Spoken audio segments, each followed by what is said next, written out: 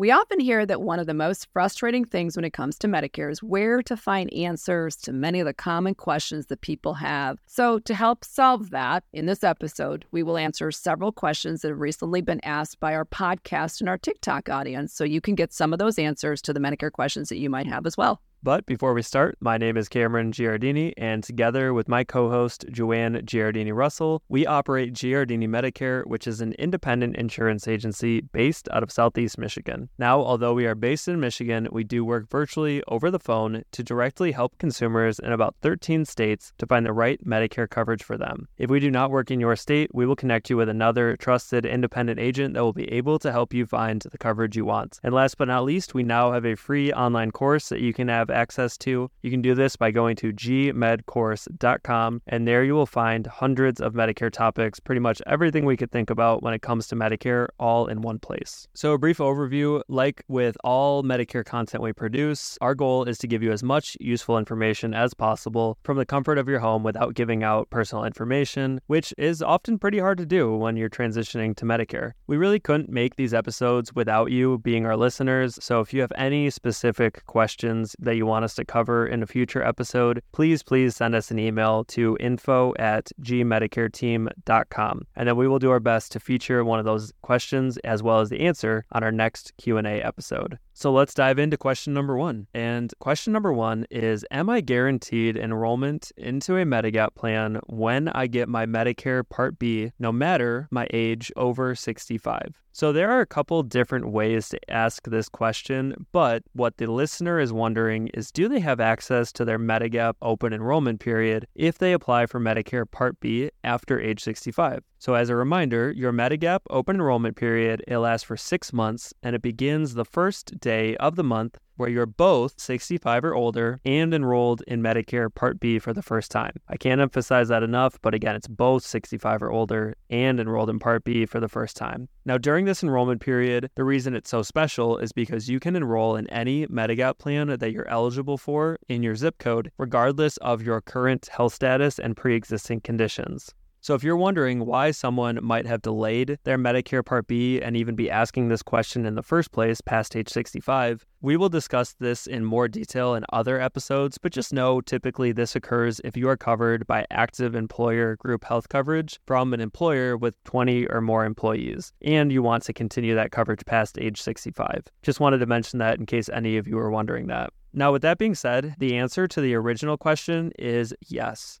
If you delay your Part B of Medicare past age 65, you will still have access to your individual 6-month Medigap open enrollment period when you do later enroll in Part B for the first time. For example, let's say you delayed your Part B past age 65 due to having active employer coverage, and then at age 70, you retire in July and you want your Part B to begin August 1st. Now, in this case, your Medigap open enrollment period, it will last for 6 months from August until January of that following year, and you could use that time period to enroll in any Medigap plan that you're eligible for. And the reason we bring up this topic is because it is super important not to enroll in your Part B of Medicare if you don't need to, if you're continuing working with larger coverage and you think the cost benefit you to just stay with that employer coverage. We've talked about it in a lot of episodes, but if you just randomly start Part B just because you think you have to at age 65 and you really don't have to in your situation, you can run into issues, or you potentially will, where you no longer have access to that Medigap open enrollment period. You may still have other guaranteed issue rights, but they will be more limited compared to open enrollment. So it's really important to take a step back when you're turning 65 and talk with a broker to figure out if you need Medicare and when you need it, to avoid mistakes like this when it comes to Medigap open enrollment.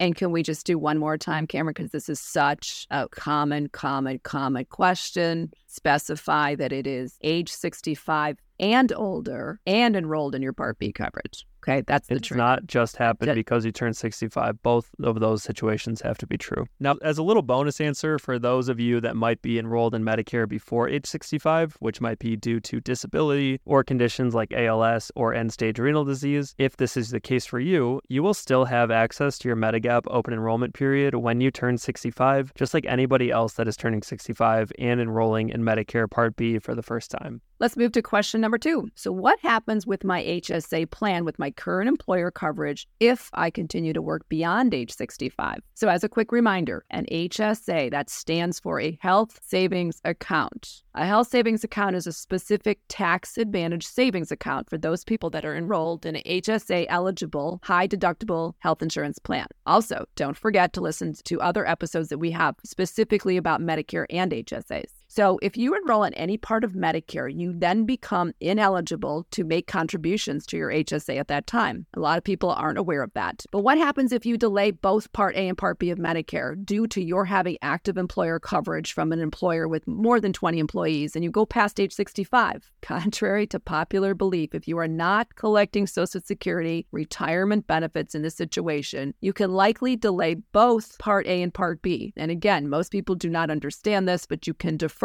both Part A and Part B of Medicare. In this case, you can continue to contribute to your HSA just like you were doing before you turned 65, as long as you will still be enrolled in that HSA eligible plan. The reason you can do this is because although you are 65 and eligible for Medicare, you don't actually enroll in any parts of Medicare. You are still eligible to make those HSA contributions. Medicare is not technically a high deductible plan, so remember, you have to be enrolled into that high deductible plan at the workplace, and then you can still make those contributions, but you cannot enroll into A or B of Medicare. And then down the road, just keep this in mind, that when you do finally go and apply for Medicare Part A, your Part A effective date will be in effect retroactively 6 months from the month that you technically apply for Medicare. This gets really confusing, but for an example, if you are 68 years old and you're applying for Medicare A and B in September of 2024, your Part A effective date when you get your card is actually going to be rolling back and go back to March 1st of 2024. So that means that you will want to prorate and adjust your HSA contributions for 2024 based on the fact that you would be only eligible for HSA contributions during the first 2 months of the calendar year, January and February, because again, that Part A effective date starts on March 1st, which would make you ineligible for the HSA contributions. Again, it gets pretty confusing, so please go to our YouTube episode about Medicare and HSAs or our podcast episode about Medicare and HSAs. Exactly. Just like everything in this episode, it's really just to answer these specific listener questions. We, of course, have more information on every topic in this in more detail, probably somewhere else in another episode. Question number 3, is there a supplement plan that can keep me from getting in the donut hole so quickly? And what they're talking about is the Part D donut hole. And they say, I usually reach it by March due to taking a medication called Mounjaro. So what is the donut hole in the first place? Well, the donut hole is a commonly used term for the Medicare prescription drug coverage gap. This is a phase of prescription drug coverage where during 2024, you are responsible for 25% of the full cost of your medications. This can end up being hundreds or even thousands of dollars depending on the cost of your medication. The donut hole, it does apply to both Part D plans and Medicare Advantage plans with prescription drug coverage, so don't think you can avoid it by choosing one over the other. So when it comes to whether or not you will reach the donut hole in 2024, this will depend on the full retail cost of your prescriptions. Once the total retail price of the medications that you are getting covered by your plan or getting filled using your plan reaches $5,030, you reach the initial coverage limit, and that is what actually makes you enter the coverage gap or the donut hole.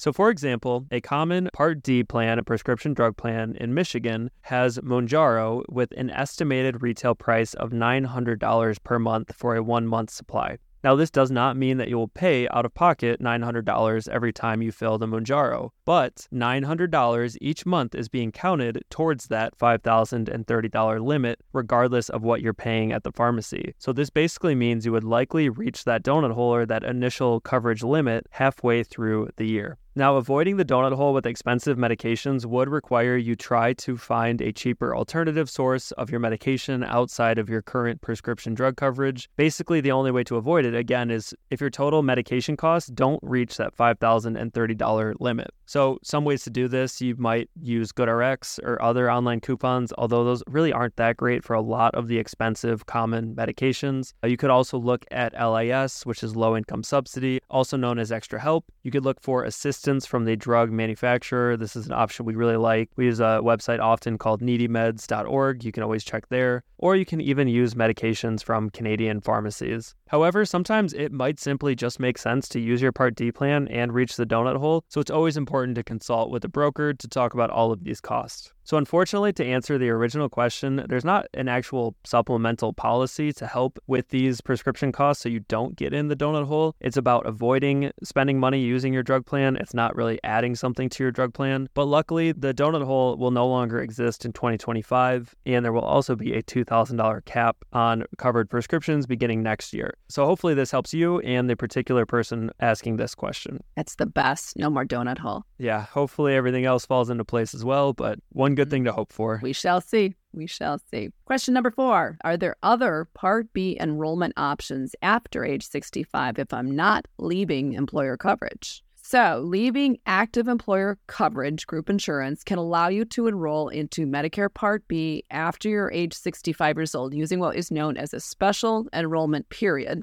or an SEP. Now, this enrollment period can be used while you're still covered by your active employer coverage and if your employment ends or your employer-provided medical coverage ends. You then have 8 months from that month, whichever comes first, to sign up for Medicare Part B using this special enrollment period. But what if you're not leaving employer coverage, like our listener here is asking? So a couple of other options. You may be able to use your initial enrollment period or your IEP, but this ends 3 months after the month you turn 65 years old. So this is only going to be applying to you if you're just barely over age 65. Otherwise, after those 3 months are gone, your IEP will end and then it doesn't occur again. So this really just leaves 2 main options for then going to get Part B coverage after you've turned 65 years old and you are not leaving employer coverage. So what are the 2 options? Well, option number 1 is the general enrollment period, and this is called the GEP. This enrollment period occurs every year from January 1st to March 31st, and it allows a person to enroll into Part B if you're eligible for it, regardless of what other coverage you have or may have had. Just know that having to use the GEP to enroll into Part B, it may result in a lifetime Part B penalty for you, and it's typically the enrollment period of last resort.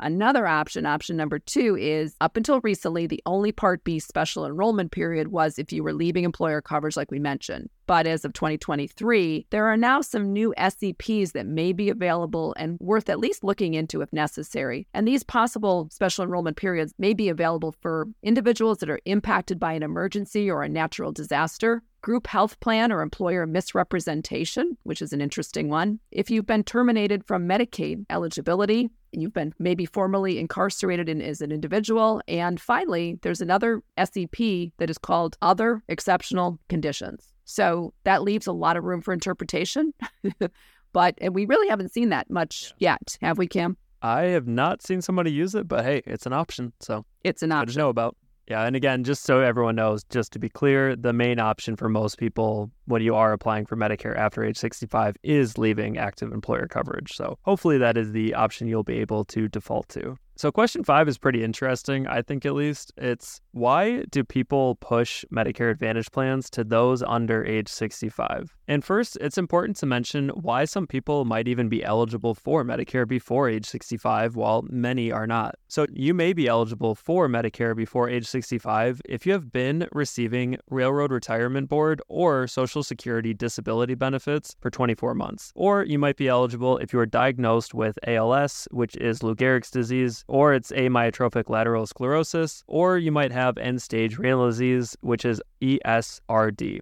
And there are other criteria with certain ones of these, but those are the general guidelines for why you might have Medicare under age 65. Now, if you are eligible for Medicare before age 65 and you start to look at Medicare Advantage or Medicare supplement options, you might quickly realize, just like this person who asked the question, that most brokers, they will be encouraging you to enroll in a Medicare Advantage plan. And really, we often do the same thing. It's not pressuring people, but we do often gravitate towards Medicare Advantage in this scenario. Now, you might think this is because of bias or greed, but in reality, it simply comes down to affordability. And the large pricing difference between Medicare Advantage and Medigap plans for those under 65 is what makes a lot of people choose the Medicare Advantage side. So for example, in Michigan, a Medigap Plan G, which is normally about $130 per month for someone age 65 or older, that that could be all the way up to $500 per month instead for somebody under 65. And that's the same plan with the same benefits. However, Medicare Advantage plans, they don't change based on age. So a $0 per month Medicare Advantage plan would be the same price for somebody that's over or under age 65 on Medicare. So the math really changes when we're looking at when you're eligible for Medicare. However, with that being said, make sure to talk to a broker that is licensed in your state, since Medigap prices, they can vary drastically for those under 65 from one state to the other. Companies in states like Pennsylvania, Kansas, and more recently Virginia are offering Medigap plans at a similar price to those over age 65. And finally, remember that despite Medigap plans potentially being much more expensive for those under 65, if you can qualify for a plan, you can still enroll in a Medigap plan if you'd like to. It just has to come down to whether or not you truly want to pay those higher premiums and you can afford to do so.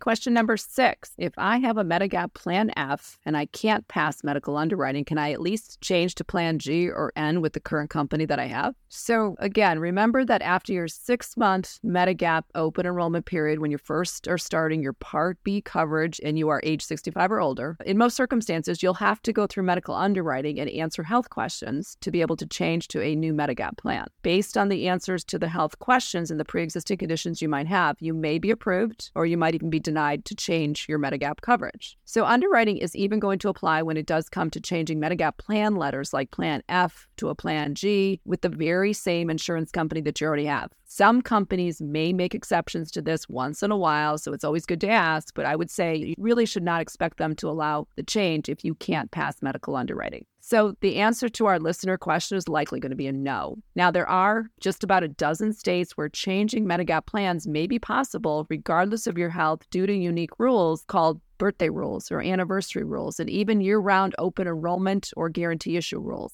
We're going to link to a list of these states in the show notes for the episode, but also make sure to connect with an independent broker that's licensed in that particular state so you can learn about those specific options. But generally speaking, it's always best to think of your initial Medigap choice as your long-term coverage for years to come. Make sure you choose a plan letter that you're going to be happy with for many, many years. And also, we typically don't recommend Plan F when it is possible to enroll into other plan options like Plan G or Plan N that our listener was wondering about. Now, last but not least, question 7. Do we always have to rush to make plan changes in the fall? And this is a really good question because we are just coming off of that time period. So the fall annual election period, or AEP, is certainly the most popular time to look at plan options, but it is also the most hectic, as many of you are aware. In our opinion, this time of year, it's overhyped by advertisers and even brokers, since, as you will see, this is not the only chance you have to make plan changes. So when it comes to Medicare supplements or Medigap plans, if you can qualify for a new Medigap plan based on your health, you can make the switch from one Medigap plan to another any day of the year, anytime. Also, the fall annual election period, it typically doesn't allow you to change Medigap plans with no health questions, so there's no benefit to changing in the fall. And overall, really the fall period has very little to do with changing Medigap plans, and it might even be the worst time to do so, since that is when most companies are swamped with other people making plan changes. So if possible, we would always suggest looking at different Medigap options from one to another outside of the fall, or really before the fall craziness begins. Now, when it comes to Medicare Advantage plans, despite the frenzy during the annual election period, there is in fact another Medicare Advantage enrollment period right after AEP, and this is called the Medicare Advantage Open Enrollment Period, which is pretty confusing